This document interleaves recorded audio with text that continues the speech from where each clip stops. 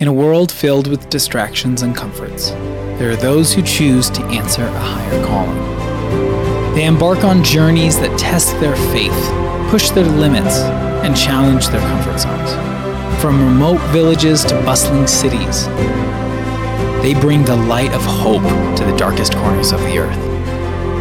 But every journey comes at a cost. They leave behind the familiar, the comfortable, and the safe. Because they know that following the call means counting the cost. Join us on a journey where faith is tested, lives are changed, and the cost is counted. Good morning. Glad that you're here. That video is an introduction into what we're doing for the next couple of weeks. It's a missions emphasis time for Jubilee, and it's something that we want to spend a little extra time talking about right now. We have a great vision for 2024. We want to introduce those things to you now. It is Pastor Sabi and Rebecca have really put a lot of prayer, thought, time into what this should look like. We support 18 missionaries and organizations over the, wonderful, thank you. 14 of the 18 will be here next weekend to hang out. We've invited them to come. They won't be teaching, but they will be in the foyer set up with their ministry and the different things that are going on. I mean, so often we're talking about a project that's going on. We're raising money for a project. We're talking about a victory that has happened in another part of the world or something that we're doing in Denver. And yet rarely do we have a chance to bring them all together for you to talk to them and to meet them. I think it's so important that you know what we're sowing into, that you have a chance to, when you're praying for someone, how much easier it is when you know them, when you talk about them, than to just speak a name to the Lord. And of course, He hears all of those things. But I think for our sake, it just makes it that much better. I think it connects them to us in a different way. And honestly, in all the years, we've never brought them all together, and we're excited to do that and what the Lord's going to do with that. I'm going to spend just a couple of extra minutes here talking about missions and talking about next year. I want to show you the trips that are lined up for 2024. If you guys would pull that up real quick, the folks at home be able to see this too. So the trips for 2024, there are 4 international and then a few local trips that and outreaches that we want to do. So India, April 2nd through the 16th, 2024. Why am I showing you this? These are not just, hey, these are happening, be praying for these things. The opportunity for you to be a part of them is being presented to you today. And I know often we tend to think that's for pastors, that's for the young, that's for someone else, and not for me. Do you know that Jesus doesn't take the Great Commission and qualify it if you're under 30 but over 18? Then you're supposed to go and do this right here. And by the way, we take the Great Commission as though it were the Great Suggestion. And it's not a suggestion. It is the Lord giving us instruction. Go into all the world and preach the good news. Yes. Tell people. And so your church makes it easy for you to do that by setting up opportunities. So India, April 2nd through the 16th. The info meeting will be the end of this month on the 29th. You can see the cost right there. Costs are inclusive. Peru, August the 15th through the 23rd. The info meeting will be February 25th. Mexico, August 1st through the 7th. The info meeting will be March 17th. And then Egypt. We want to go back into Egypt. The Lord opened a door for us this year, and it'll be our 3rd trip into Egypt. So October 25th through November 4th, a year from now on that one. The info meeting will be April 21st, and the cost there. And then locally, for 2024, we'll be hosting several local trips for men, women, youth throughout the year, things that have to do with ministering to folks who are struggling with homelessness, addiction, kids, all sorts of opportunities for the church to be the church, not just here in the 4 walls, but in our city and around the world. And so when Jesus instructed the disciples, go into Judea, Samaria, to the ends of the earth, you know what he was saying is, it's not just to cover Israel and then from Israel out. He was saying, go in your neighborhoods, take it to your state, and then be willing to take it outside into every place that needs to hear good news. Would you agree with me? Today is a great day to be telling people good news about what's going on in the world. So want to ask you to pray about those things. Afterwards, in the foyer, I'm going to end what I'm doing intentionally with time, and the emphasis being that when we're done, go out to the foyer because we'll have tables set up out there showing the different trips. We'll have materials that are available for you to pick up. They're free. And then this, in order to encourage mission trips for next year and to sow into it, we want to give away a couple of scholarships that would go to the mission trips, okay? So one of them is a $1,000 scholarship. One of them is a $500 scholarship. And we're just going to draw a name out. So you have to register for it, right? If you want to be a part of it. Now, if you win it and you're not going on a mission trip, you cannot collect the cash and go Christmas shopping with it. That's not what it is for.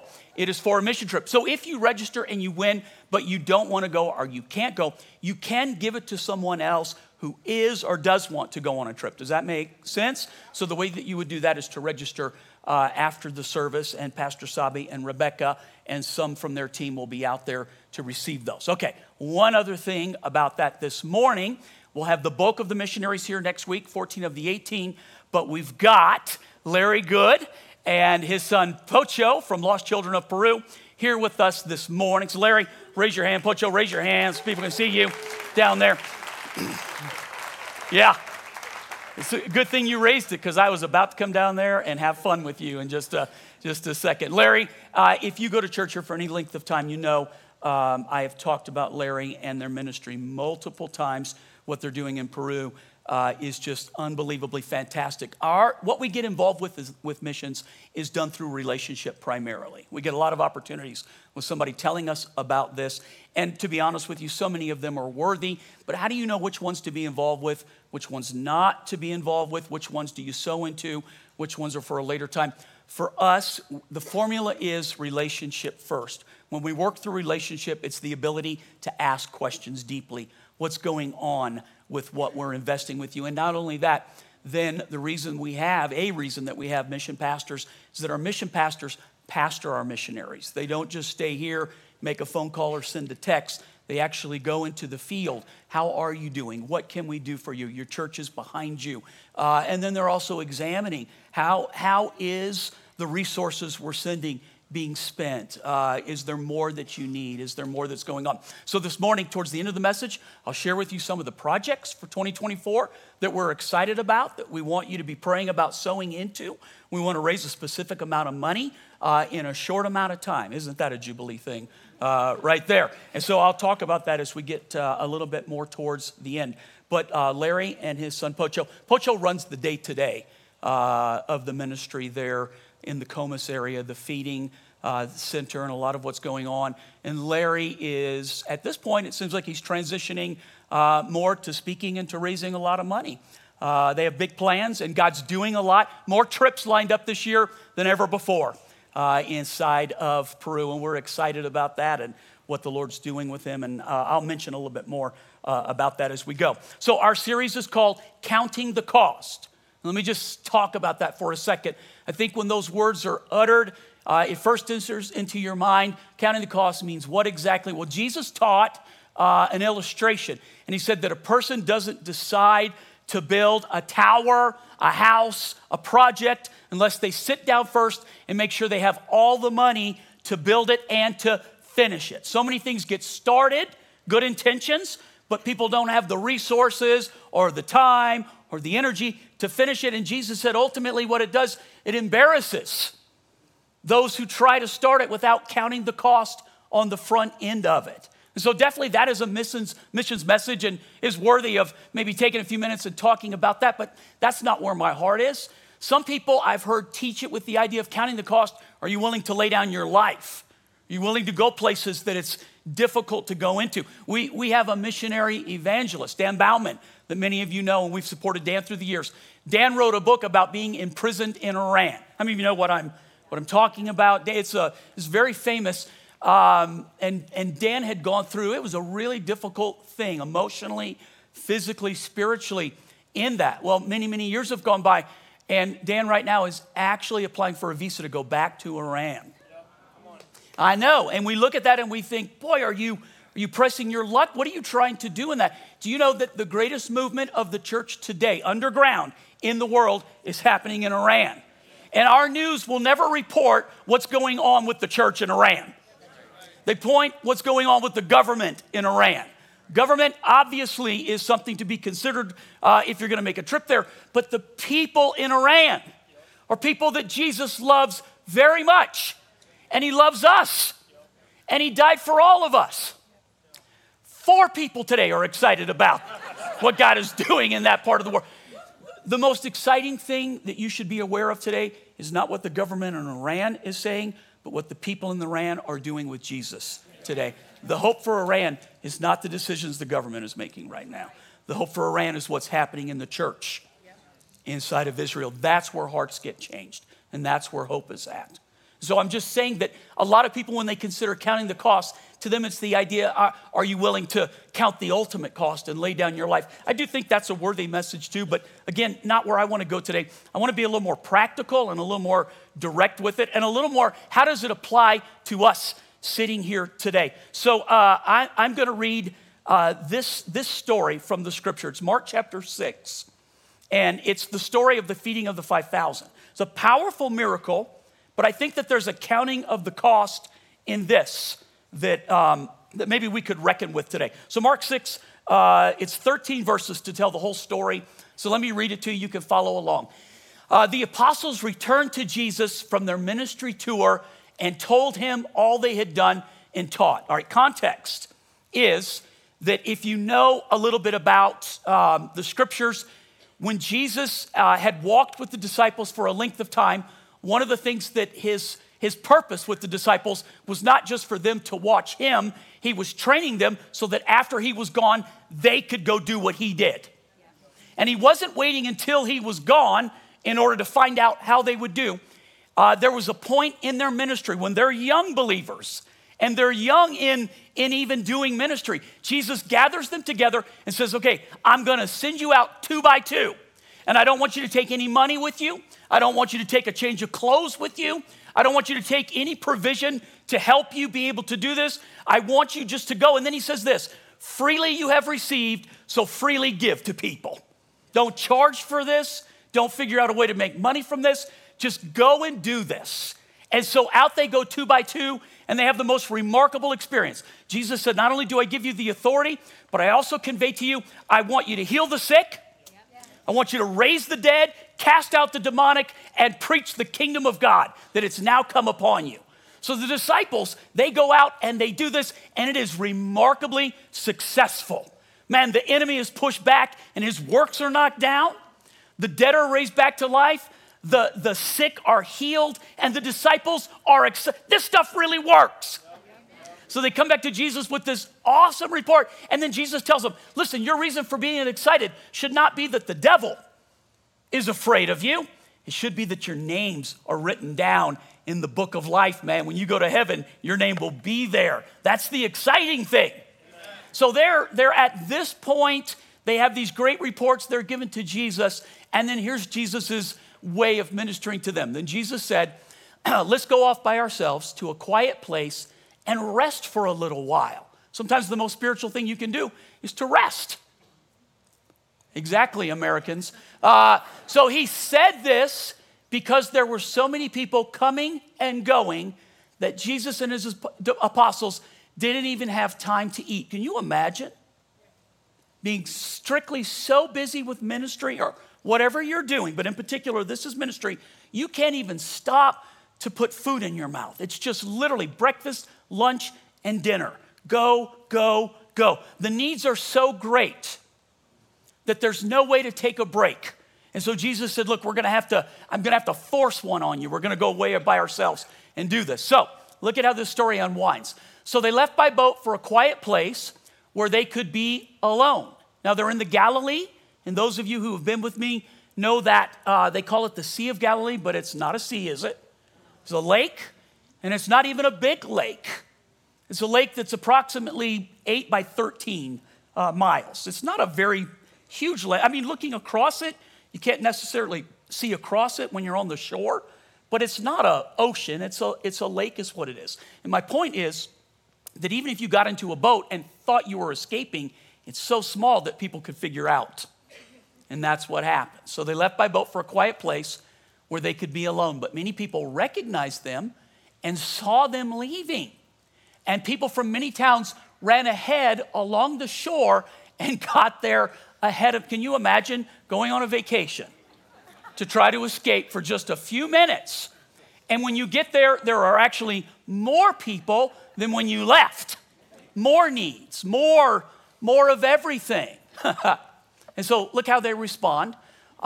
Jesus saw the huge crowd as he stepped from the boat, and he was extremely aggravated. Some are like, I get it. I see the human side. No. Jesus saw the huge crowd as he stepped from the boat, and he had what? Compassion on them because they were like sheep without a shepherd. So he began teaching them many things, and late in the afternoon, his disciples came to him and said, Jesus, this is a very remote place, and it's already getting late. Send the crowds away so that they can go to nearby farms and villages and buy something to eat. They're very hungry. And Jesus said to them, as he often does, he just flips the table real quickly, you feed them.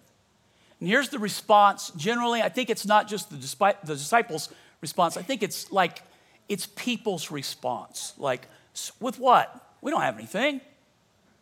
We tend to think about what we don't have, not what we do have. We tend to think about if or when or should I, then I, but we never think about what I have right now. And I think through the Bible, you can find that response so many different times. The Old Testament, Elijah, in the middle of a 3-year drought, goes to a place called Zarephath to a widow. 3 years, there's not been a drop of rain. And Israel is already an extremely dry place. Towards the end of the 3-year drought, Elijah comes into this town, finds a widow, and the first thing he asks her, could you get me a drink of water? And she goes to do it, and while she's going, he says, and bring me something to eat. And her response to him is, sir, we don't have anything to eat except for a little bit of oil and a little bit of flour. If you know the story, Elijah tells her, go get all the vessels you can. With that little bit of oil that she has left, she begins to pour and fills all of these vessels up to the top. God is never concerned with what you don't have. He's willing to use what you do have. And our problem is we think in the natural and not in the supernatural. Jesus can make wine from grapes that never existed. Think about the statement. He is always, because he is supernatural, always trying to get us to think supernatural. And those of us who have experienced the miraculous of God, we literally are without excuse to believe that a miracle could happen again. And yet we are so quick to forget, just like the disciples. Jesus would always say, how could you forget so soon? And we do the same thing. The Lord will ask us, I want you to do this. And our first response is, God, I don't. If you knew how many times somebody would tell me, once I win the lottery. I'm joking with you, but many people that I love and who love me, if you knew how many times I've heard that statement, I just want you to know, we win the lottery, everything's taken care of. Yay. Exactly. I get it. But it's always based on what now? And our problem is we look at what we have now and we say it's not enough, but we forget that we serve a God who loves multiplication. And I'll show you here in just a second. How about Peter and John?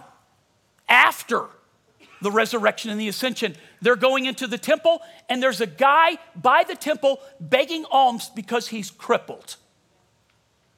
And Peter walks up to him and makes this statement, silver and gold I don't have, but what I do have, I'm willing to give to you. In the name of Jesus, get up and walk. How much more valuable is healing over that kind of money?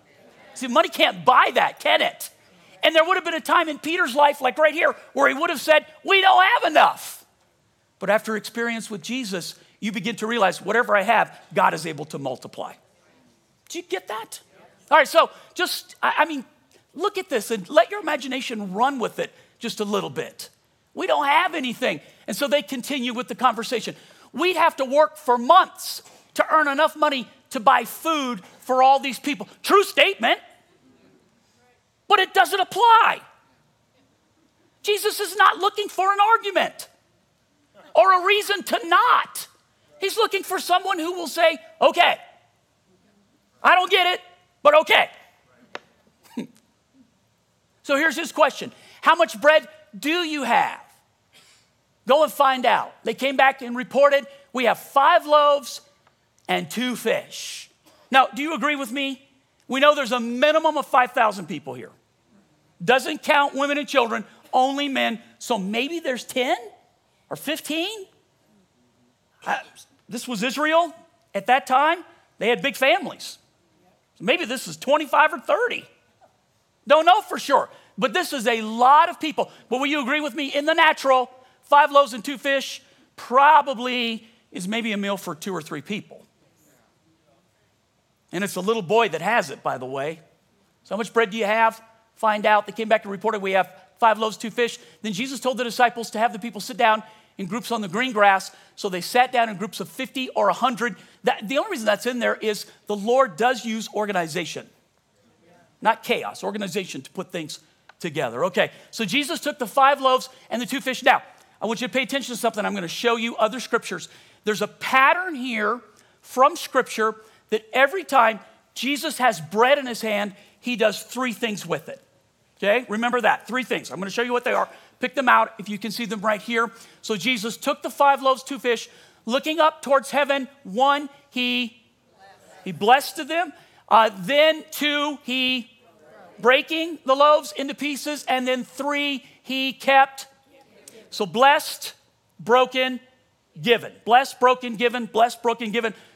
Remember that. Maybe write that down. I'm going to show you this pattern. Because while I think it's literal, it's also prophetic about our lives and how God uses us and a place that you're probably in. One of the 3 you're in today. And I'll show you in just a minute. And by the way, I think that it is secular. I think that it doesn't just stay always blessed or stay always broken or stay always given in multiplication. I think you're in one of those 3 places and it tends to just go like this in life. So sometimes we're blessed. Sometimes we feel like we're being broken. And sometimes we're in the process of multiplication. We're being given out. And if you've ever prayed the prayer, God, I want to help. God, how do I make a difference? God, can you use me? Then immediately what goes into effect is there has to be a brokenness for there to be a multiplication. So you find yourself in a period or a time or a season of what feels like discipline or rejection, or that God is doing something to you that is unkind or unmerciful. And it's actually the answer to a prayer. Look at me. If you've ever prayed, God, I want to do more. God, I want to be a part of the kingdom of God. God, I want to answer the call. I want to say yes. Then you're not enough by yourself. You don't have enough resource by yourself. You don't have enough time by yourself. You don't have enough talent by yourself. But if you'll put it in Jesus' hand, he can multiply it. But the process of multiplication is a brokenness. And then from that comes a blessing. And you know what? Let's be honest. We all want to stay in the blessing 24/7. Yes? So it's the problem with being blessed all the time. And in this country, in many ways, even without God moving in a person's life, there's a lot of blessing to be had every day. I am looking for the place to insert what's going on in Israel today. So I want to divert from what I need to talk about. So you recognize none of us drove to church this morning worried about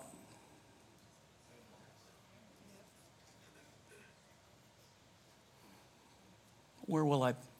When I come to the end, I'll talk a little bit more about it. Sort of what's going on there and how we need to look at it and how we need to be praying. But we find ourselves always wanting to be blessed. What I have found to be true is that when you're in that place, just blessed, you tend to take an attitude that this is how it always should be. So we like blessing so much that we just want it. We want it all the time. And the problem with it is, if that's all you get, you become unbalanced in how life actually works. You lose compassion for other people. Thank you for that huge. How many times have I said this to you? If you want people to admire you, tell them how blessed you are. But if you want to impact them or you want them to relate to you, tell them that you also struggle. Because people admire success, but they relate to going through difficult moments.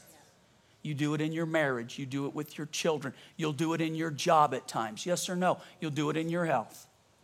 I said this to someone recently. We just passed the 25th anniversary. If you're going to do anything, Pat, for any length of time, you're going to have ups and downs with it.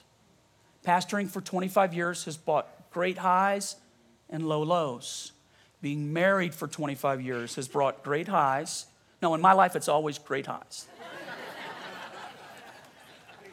But for Chris, there's been some low lows.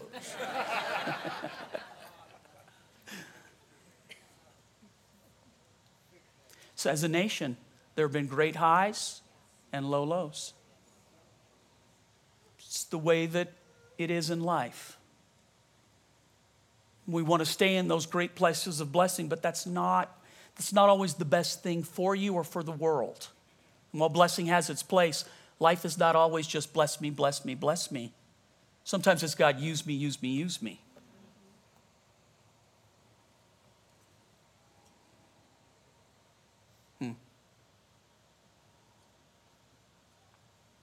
Blessed, broken, and given.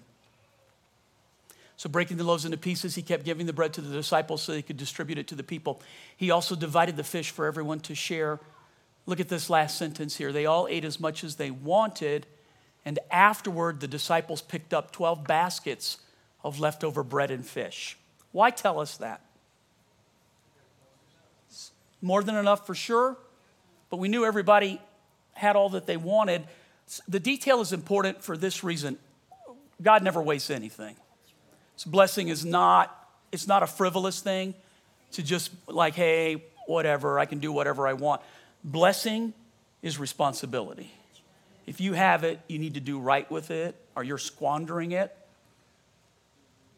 Does that make any sense? So blessing is important. You need to be a responsible person with it. One of the ways the Lord knows we can handle blessing is responsibility. Blessing to two people, for one it can be a blessing, and for one it can be a curse. Blessing when you can handle it is a wonderful thing. Blessing when it makes you trip is not a great thing. So the difference is what happens to a person's character. Part of the reason we go through what we go through is to develop the character so that we can be blessed. All right. So using this story, let me give you these two things. Why the 12 baskets? So one, it's nothing is wasted. But two, the Bible doesn't tell us this. This is my opinion. If I let you know it's my opinion and that the Bible doesn't say this, is it okay for me to express my opinion? Somebody told me recently, pastors aren't allowed to express their opinion. What do you think? We go into a trance and just, read the words and say amen? I know some of you are like, yeah, just read the scripture and say amen. Let's go. Our job is to comment on it and to speak to it and to teach in it. So my opinion, the Bible doesn't say this, my opinion is, why does it tell us the 12 baskets were left over and they picked them up? The one who gave it was a little kid passing through who was willing to give what he had to Jesus. Not what he didn't have, but what he had. And the Bible doesn't say this, but I think the reason it includes the idea of what they picked up after, I think the kid's blessing was that what he went home with was 12 times more than what he started with. And can you imagine him going home and presenting to his mom and dad, it's been a good day. Where'd you get that? You will not believe it. But I tried to tell you, you wouldn't believe it. So look, here's the first one just real quickly. What do you have? Not what don't you have. What would you do? What will you do? What do you have now? So our problem is we look what we have now and we say to ourselves, it's just simply not enough. I don't have enough. So there's a great book by Randy Alcorn called Heaven. And he exposes, it's a thick book, and I would encourage you to read it. Let's see, Chase, where are you in here? Chase, the raptures happened to Chase this morning. Travis, what shirt do you have? Yes, you've got, will you come up here real quick? So Kitty did me a great honor a couple of weeks ago in church. I made this comment.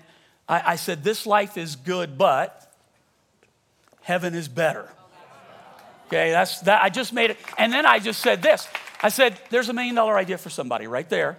I said, if you make a t-shirt out of it, just give me credit. That's all I'm asking for. And so Kitty and Travis have these t-shirts made up, and she brings them in and she presents it to us. And Chris and I are washing ours, so we weren't ready to wear them, but we will wear them. Thank you, Travis, for doing that for me and do it. All right, so listen, my personal opinion is when I make statements like that, so many people really don't know why heaven's better. We just know that after we die, that's where we want to go. But why is heaven better? What do we have to look forward to? I mean, the teaching on heaven has been so erratic by the churches. The cartoons are a disembodied spirit, eating grapes, playing a harp on a cloud. Does that really excite you for can't wait to do that forever. So what is heaven like? What will we do? What will it look like? How will it feel? Will we have conversations? Will we visit people? Will people know us? Will we know them? Will our dogs be there? So we had to put our little schnauzer down this week. Yeah. Yeah, thank you. For my wife and for my son Brent more so. After the death of the last one, I had put up a guard in my heart and said, I can't ever do this again. So I made sure that he had everything he needed, but I just wouldn't let my heart go too far. But Chris did. And it was hard. It's just been so hard. Part of the book, though, my mom sent it to me and reminded me that there are plenty of scriptures that talk about animals in heaven. So here's the religious argument is, well, animals don't have souls. Okay, smart guy. How do you know? You were there? You breathed life into them? So we're so sure about everything. You don't know. So how about this? Our God is so good. Why is it beyond your ability to believe that something that brings you such pleasure, God can't have for you there when you get there? So I agree, they're not human. Jesus didn't die on a cross for animals. Animals weren't part of the original sin. They just paid the price of the original sin. So why is it beyond our ability to believe that God can redeem? My Bible says he's redeeming everything, including the earth. Why is that so difficult for us to believe? So what do you have? What are you willing to put in the Lord's hand? We always think what we don't have, excuse me, what I wish I had, what I'll do when. God's always interested in just what do you have right now? Do you trust me enough? Do you believe me enough? Is your mind renewed enough to think that I'm not asking you to figure out how to take care of everything. I'm asking you, what's in your hands? The Lord never starts with what's not in our hands, but what's in our hands. We always look at it and we think it's so little. That's the point. That is the entire point. He's God. You're his. Are you willing just to trust him with what you have? And so many times in life, we'll do this. But the moment we're afraid, the moment we begin to think that the future, if I don't worry about it, God's not going to worry about it. If I don't go like this, then it's all going to get taken away from me. So then we begin to live our lives like this, trying to control and worry. I've got a friend in the church that when he was a boy, the greatest financial lesson his father ever gave him was he stood him up, the dad reaches in his pocket, grabs some bills, holds his fist as tight as he can, and now tells his son, try to get it out of my hand. And the kid can't pull the money out of his hand. And his dad tells him, that's how you do money for the rest of your life. Don't let anybody get it out of your hand. And some of you sit here and think that's a great lesson. No, it's a stingy lesson. It's a lesson that says, I will take care of myself, and who cares what happens to somebody else? We were put here to help others and to be a reflection of a greater reality. How has God been with you? Like this or like this? We're most like our Father when we do what our Father does. Does that make any sense? You say, I'm a follower of Christ. How? Emotionally? Intellectually? Or is your life a reflection of the fact that you're a follower of Christ? God never is like this with us, or like this with us, or like this with us, but like this with us. How do we do that? And I'm not saying, somebody go, Pastor, you're a preacher, of course. Say those things and provoke us and push us. But there is a real reality to what happens in the future. I agree. I'm headed there too. Here's Jesus' advice about the future. Don't store up for yourselves treasures on this earth where thieves can steal it, where rust and moth can consume it and eat it. But store up for yourselves treasures in heaven where no one is able to take it. And my Father watches over it, and he will reward you. And while there is wisdom in what you do here and now, responsibility, like I said, there is allowing your hands to stay open so that God can do with you and through you what he wants to do in this earth. And so many people pray, God, give it to me, give it to me. You want to know a secret? He'll give it to you if he can get it through you. And that is not cliche. And so we live our lives so much like this, and especially as we get older, we get so fearful. Am I talking to anybody in here? It's probably Saturday night people mostly that I'm talking into. I know Sunday's like a graduate class of spiritual maturity. Or you think Pastor wants something from us. I do. I want you to hear what I'm saying. I want you to open your heart right now to what the Holy Spirit might want to do inside of you. I live my life this way. You know, the cliche, the funny thing is you never see a U-Haul behind a hearse. Nobody can take it with them, but we act like we can. And the whole purpose of what God gives you, yes, be responsible, yes, take care of things, but there has to be a place where we are like, God, you can use me in this world. I will not go through it being afraid. I will not go through it just concerned about me and mine. What's in your hand? All right, listen to this. In the book Heaven, Alcorn brings up these three awesome points. He said that God has put one of three, two of three, or three of the three things in your hand to be able to invest. Not only for here, but for there. Here the three are: time, talent, treasure. 3 T's. Time, talent, treasure. We all have some amount of time. Now, it's different for different people. Some people are in a place where their schedule is significant and their commitments are unbelievable. And so their time is far more finite. Some of us are younger. Some of us are older. And then we tend to think this: that's how you measure how much time you have. How many of you realize it has nothing to do with how old you are or how young you are? None of us know how much time we get. So my job is to remind you that all of us, to get out of this life, there's only one way. There's only one way. I guess there's the rapture. I wonder how many people that's their retirement plan, the rapture. It's a wonderful thing to think about, but you know you got to plan like it's not in your lifetime, but live like it's this afternoon.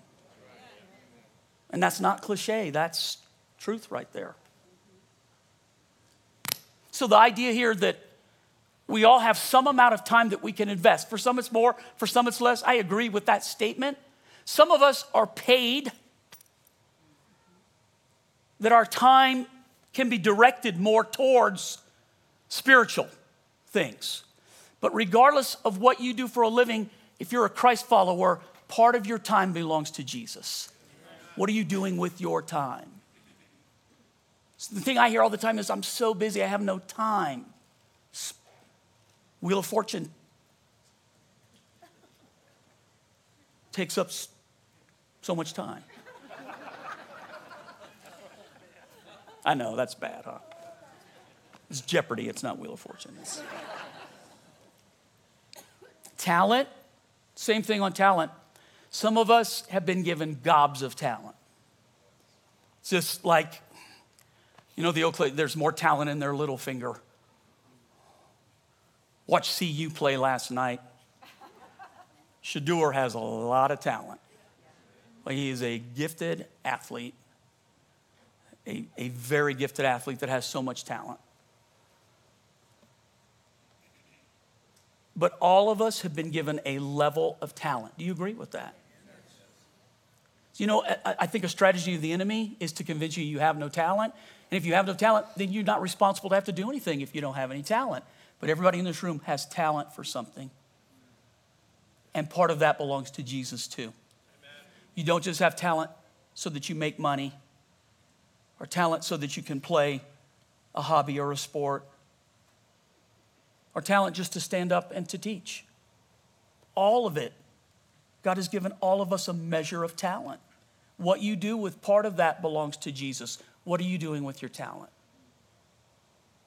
Listen to me right now. I'm not trying to hurt anybody's feelings or talk down or push or be ugly or mean. So I'm being direct with you, and it's important. To stand before the Lord and to say nobody ever told me, that is a tragedy. But to stand before the Lord and to have known and not to have done anything about it. The talent to pray, the talent to encourage, the talent to just be involved, the talent to care. And then the last one was treasure. And again, I agree. Some of us have more treasure than others. Some of it's privilege. Some of it's hard work. Some of it's the right place at the right time. Do you agree? I mean, we all have an amount of treasure that God has given to us. And it varies with who you are, what you do. Education can have a part of that. I get it. But then we go, if I just had this education, then I could. No. If God is for you, nothing can be against you. So we all have a certain level of treasure. What are you doing with your treasure? It's amazing. God is like the 90% do whatever you feel in your heart. Be responsible. It's the 10. I knew there was an angle, Pastor. There's no angle. I'm not taking an offering. Just hear my heart on this. So what are you doing? What you have in your hands?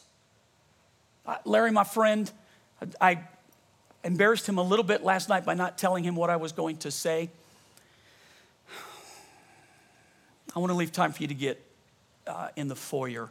So let me tell the story real fast, and I'll wind this up. Larry, when we've been friends for well over 30 years. We went to the same church together in northern Colorado. I was a youth pastor. Larry was a parishioner. Larry was an entrepreneur. He owned some restaurants. He owned some bed and breakfast. He had this beautiful one down in Creede, Colorado. Larry was a ski instructor at one point in his life. He's just been successful at whatever he did. He owned a bed and breakfast up in Alaska on the Kenai Peninsula. Sat right on a cliff overlooking the Pacific Ocean. And Larry was a person who had a lifestyle that many of us would not recognize but envy. He spent a lot of his winters in Hawaii and his summers back here working his businesses. And he always used his resource for the kingdom. I was personally involved and aware of what he did with his resource. He got it. And the Lord had blessed him just tremendously. But then a dirty trick happened to Larry. We had a chance to go on a mission trip to Romania back in, I think it was 1994. And communism had only fell a couple of years prior to that in Romania. And communism, look at me real quick.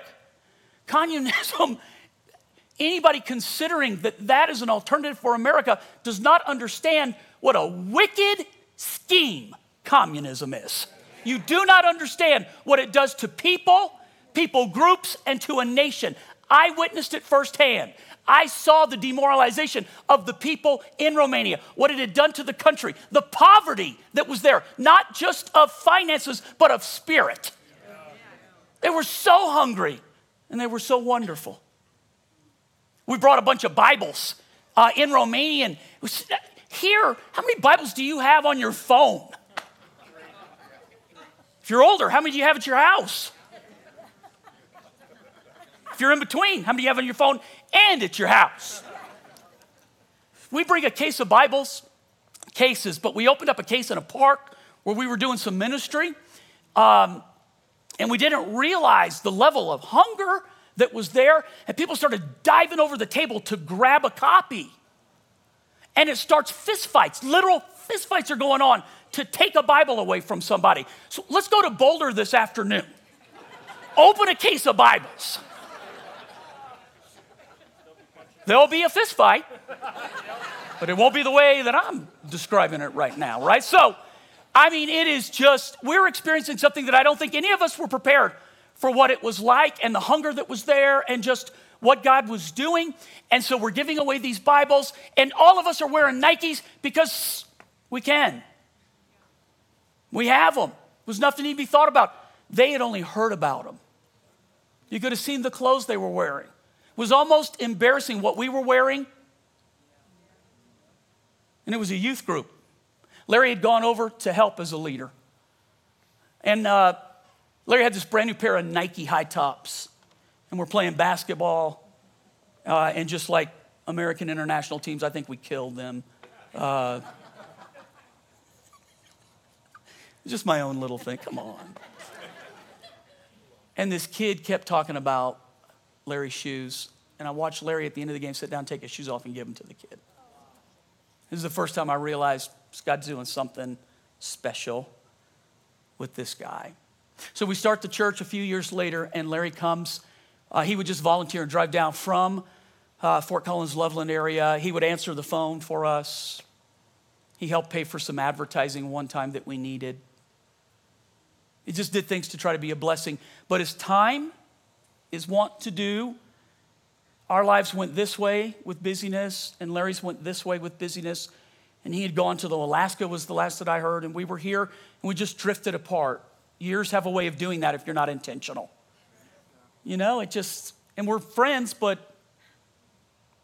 and so I end up in Peru on a completely different missions thing. And I don't know, I'm not even thinking about Larry. It's been years since I've seen Larry. Maybe 8 to 10 years has gone by, and I've not talked to him or know anything about him. And I have this really weird, not great experience in Peru. And we have an interpreter named Patricia who's been with us, and we've been in different cities. And we're now at the airport getting ready to get on a plane to come back to Denver. And out of the blue, she just says, do you know a guy named Larry Good? So, man, there's 300 million people in America. And at the time, 6 billion around the planet. And she goes, do you know a guy? She knew we were from Denver. Do you know a guy named Larry Good? He's originally from Denver. And I said, I do know a Larry Good, but She said, well, this guy lives in Alaska now.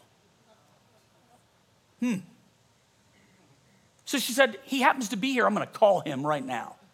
So she dials him up, hands the phone. The minute I hear him speak, it's my Larry Good. So, Larry, what are you doing in Peru? John, what are you doing in Peru? Larry, I'm at the airport. We're getting ready to go home. So when's your flight? It's 2 or 3 hours from now. He said, we're close. I'm going to come by. So he comes to the airport with Pocho, who was a little guy at that time. And we just catch up on what God is doing. And so the dirty trick was that Larry was super successful and being faithful to the Lord, but he goes on a mission trip, and the Lord begins to speak to him about the throwaway kids in Peru. And when I say that, because you don't have the context, you don't understand. Because you would think that a kid here that's unprivileged is what Pastor's talking about. So even what we say is unprivileged here is so much more than in most of the rest of the world. I ministered to children in Peru that Larry took me to. James, you were with me. 8 years old, living on the street, and the way they're taking care of each other is that the kids themselves are trying to watch out for each other. We played soccer with them. Most of them were high. They sniff glue and paint. They like the metallic gold and silver, so there's just a ring. 8 years old. It's just the way to numb themselves. Larry would always buy him something to eat because they were always hungry. Sleep on the streets. There's no social program that's going to pick them up and rescue them. That's what the dirty trick was. That the Lord took him there and showed him, and it wasn't enough to give away a pair of shoes. He sold his businesses and went to Peru. He's given away all that he has. And if I'd have asked him permission to share the story, he would say, no, you can't share that part. And that's why I didn't ask. Because the power of it is this is not something that he did so that people would brag about him. His life is not this comfortable life. His life is not this, it's an all-star where people are clapping. But when we cross the goal line, how many little children will say thank you? So good for him? No, good for you. Because when you give and when you pray and when you go, you also will hear, well done, you good and faithful servant. You will hear the cheers and you will be known and you will know what you did. What is the point of storing up treasures for yourselves in heaven if you won't realize what you did once you get there? Of course you will know. Of course you will rejoice. Of course you will. Am I making you uncomfortable right now? Please. This is the reason.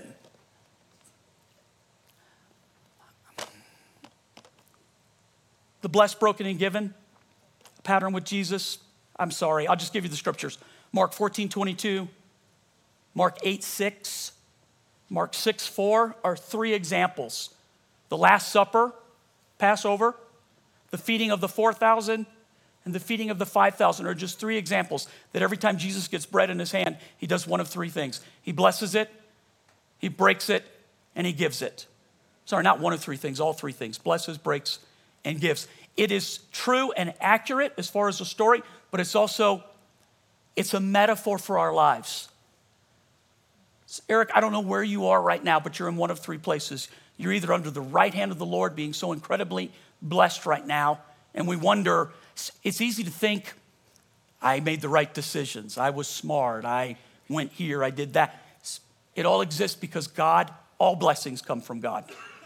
That's what the book of James says. All blessings come from God. And we can be so quick to think, I did this. God did this. Or you're in a position right now where you're being broken. Those he loves, listen to me, he disciplines. If you're bearing fruit, he'll prune you so that you get more fruit. Yay. So if I do the prayer line for that one, how many of you are wanting more pruning in your life? You're brave. You're brave to say yes to that. The outcome of pruning is more fruit. We love the blessing of more fruit. What we really want is, God, give me more fruit, but please don't prune me to get the more fruit. Let me just open my trunk and find money. Yay. So we treat God like he's some kind of a fairy godfather. Just point me with the blessing. That's all I want.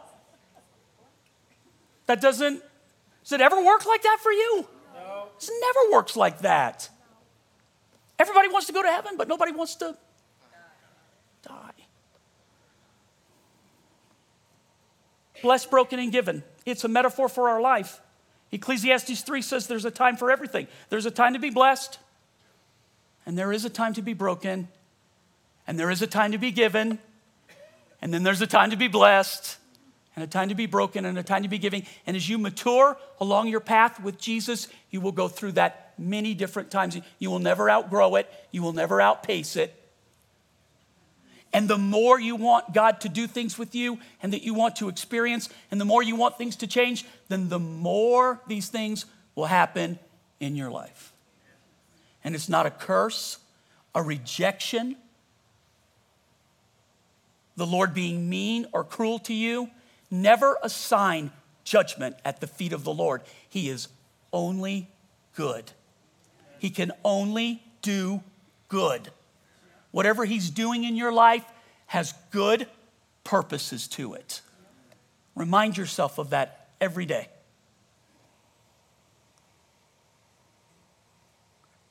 The given, I'll read them to you real quick, and then I'm done. Honestly, I'm sorry. These things we want to see happen in 24. Some of them are happening now. They'll be completed in 2024, and we want to be a part of them. Larry and his team, his board, represented by James and Corrine Reuter and other people in our church and outside of our church, they're building a medical facility right now next to the feeding facility because they want to give away medical help to people who don't have some type of a social network to help them with things like that. Freely you've received, freely give. A playground for children in the middle of the slums. I think you remember seeing some of the pictures of that. And a dormitory for the volunteers who otherwise are staying in hotels when they have to go down there. They have more trips lined up this year, and I am so pleased for Larry and so happy that God has taken them to a whole new level. 10,000 Bibles for new believers. A training and equipping center for 200 pastors in 2024. Help with feeding refugee children, caring for people with HIV and AIDS. That's in a ministry in Africa that we support. A support conference for persecuted pastors who are working in difficult and closed locations, countries. Laos is one of those places. I can't even tell you the names of those places because to divulge it puts them at risk of their lives. No big deal in America. Help to finish a YWAM campus that trains and sends hundreds of people from different countries, especially the Caribbean island of the Dominican Republic. If you know geography, the Dominican is the same island that Haiti is on. Haiti is in terrible trouble right now. Help build a pastor's training center to reach the unreached and a widow's home and a medical clinic in India. If you knew what was happening in India through Pastor Sabi and Rebecca and Jubilee this morning, you would be so excited. Indigenous training center in the Middle East, trauma care for women. How about this one? Empowering women in Afghanistan. Are you aware enough to know what's going on in Afghanistan this morning? We deserted them and turned them back over to the Taliban. And now the Taliban is taking everything away from the people, but especially from women in particular. And we have a ministry in there, working in there. How do we bless them? How do we help them? How do we support them? A Bible translation project to go along with that. Continued support for our local partners who help the homeless, people with addiction, single moms with children. They work also with people who are being trafficked. I get asked that question so much, Pastor, are we doing anything about that? We can't do everything, but we can concentrate on this one right here in our city. It's a hub, believe it or not, interstate hub for trafficking, for drugs, for things like that. It ends up a lot of it in Denver. It comes here and then it goes out from here. Does that make sense?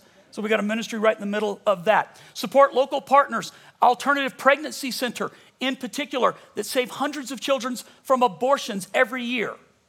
Yay! Yay, Pastor, yay!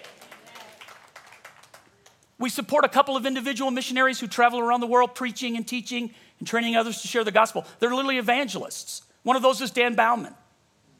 We have 18 missionary partners that we support monthly in their endeavors, and now we're trying to add on to what that could look like. We want to raise $200,000. And the first thing you'll think is, oh, that's a lot of money. Wish I could help. What's in your hand? I didn't ask you for $200,000. I'm asking God for $200,000. But who's willing to partner with that and say, Pastor, here's what's in my hand. You can have some of my time. You can have some of my talent. And you certainly, the easiest thing to give is part of your treasure. Time requires a commitment. Talent, that can be a tough one. The treasure, that's usually the easiest one, and that's the one we make the biggest deal about. Pastor, I just don't have it. What do you have? I didn't ask you what you don't have. What do you have? Oh, man, he's appealing to my heart. I wish he'd stop. Yes. Yes. I'll get your brain if I can get your heart.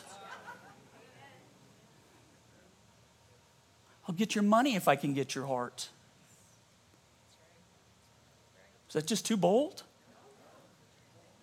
I don't want you to go home and just go, I'm so happy with what our church is doing. You're the church. You are the church. Own this with me. Hold this with me. Inspire this for the world to see. We reflect the reality of a different reality. What an ugly place it is when I look around sometimes. And in the middle of that, God is doing such a beautiful work. It's what makes it that much brighter and that much more beautiful. I have no time to address Israel, sorry. Oh, you want me to? Okay. Master of psychology, Larry, learn this right here.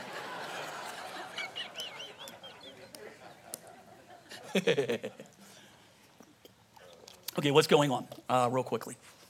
If you have the Wall Street Journal yesterday, there was an article, I believe it was front page, that talked about Saudi Arabia ready to sign a peace agreement with Israel, and they were going to pump more oil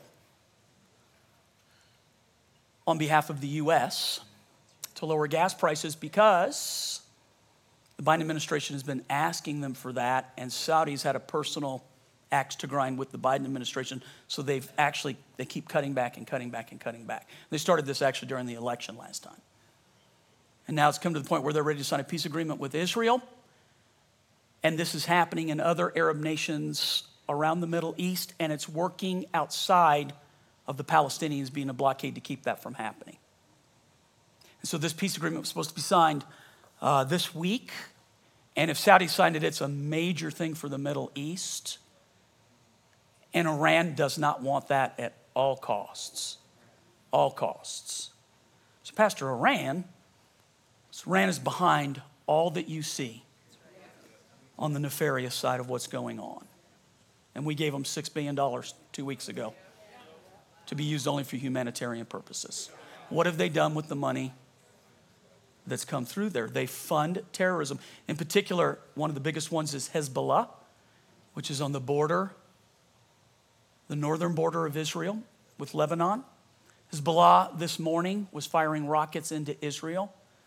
So the thought is, were they distracted in the south in order to open up a northern front? And this ring of fire around them has been known for a long period of time. It's nothing new. In our lifetime since 73, it's the biggest action in the Middle East that we've ever seen. Some of us weren't alive 50 years ago, so we're not aware of it. So it may be the biggest in your lifetime, but it will be the second biggest for most of us, or many of us. As of this morning, 2,000 Israelis killed. Many, many more wounded. Hostages held. American and Israeli hostages are held inside of the Gaza now. And the question may be a bigger one. This is a conspiracy theory. Israel is so good with their intelligence, and so is the U.S. This was a highly planned operation that took months. Coordinated. The only way it could have been pulled off is for a state organization to get behind it. It's Iran who's behind it. But how did it fly under the radar of U.S. intelligence on that level, and then Israeli? I would even say Israeli intelligence might be a step ahead of the U.S. because of what they deal with on a day-to-day basis. I've been there multiple times. Their fences have sensors. There's cameras every place. How did this happen? Might be a bigger question to ask. I don't know the answer to that.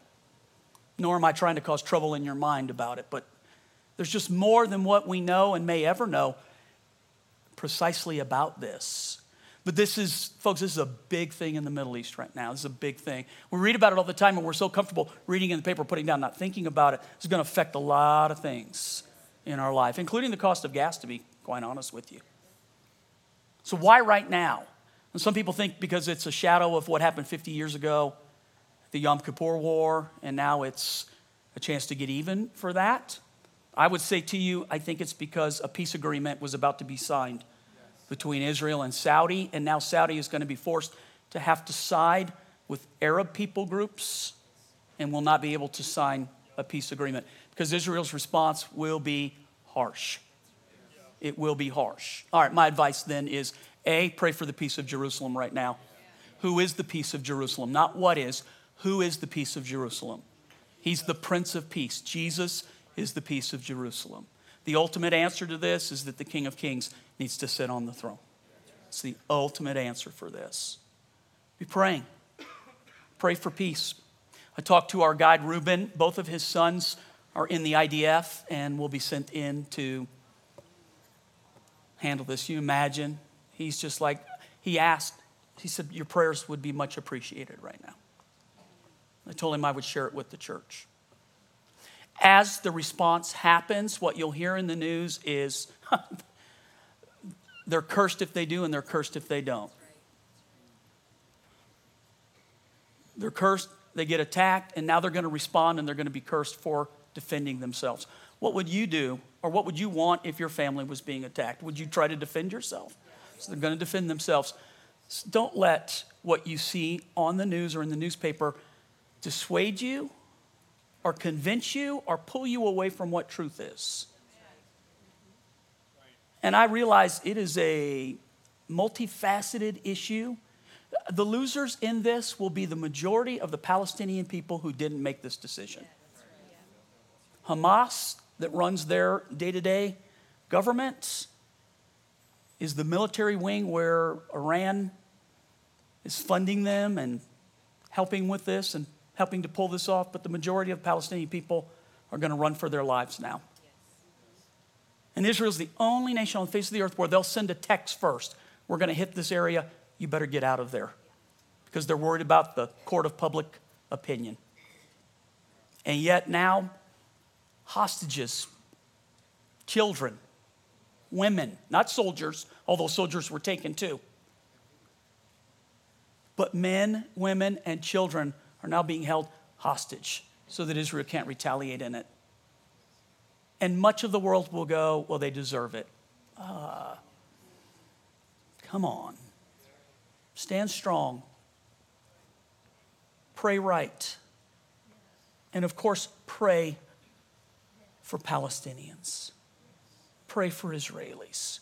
But also recognize what's going on in this. There is a military part of this that wants to destroy from the face of the earth Israel. We cannot be okay with that right there. We cannot. We can't be silent about it. So, it's big. It will probably last for a while. Chris and I, we always make the statement, I think people think we're trying to sell something when it comes to our trip. We always say we don't know when the last trip will be. We don't know. Someday the door will close, and we don't know. I hope this isn't a closed door, but certainly you could see in the immediate future, how would you feel if you were leaving tomorrow? You wouldn't go, would you?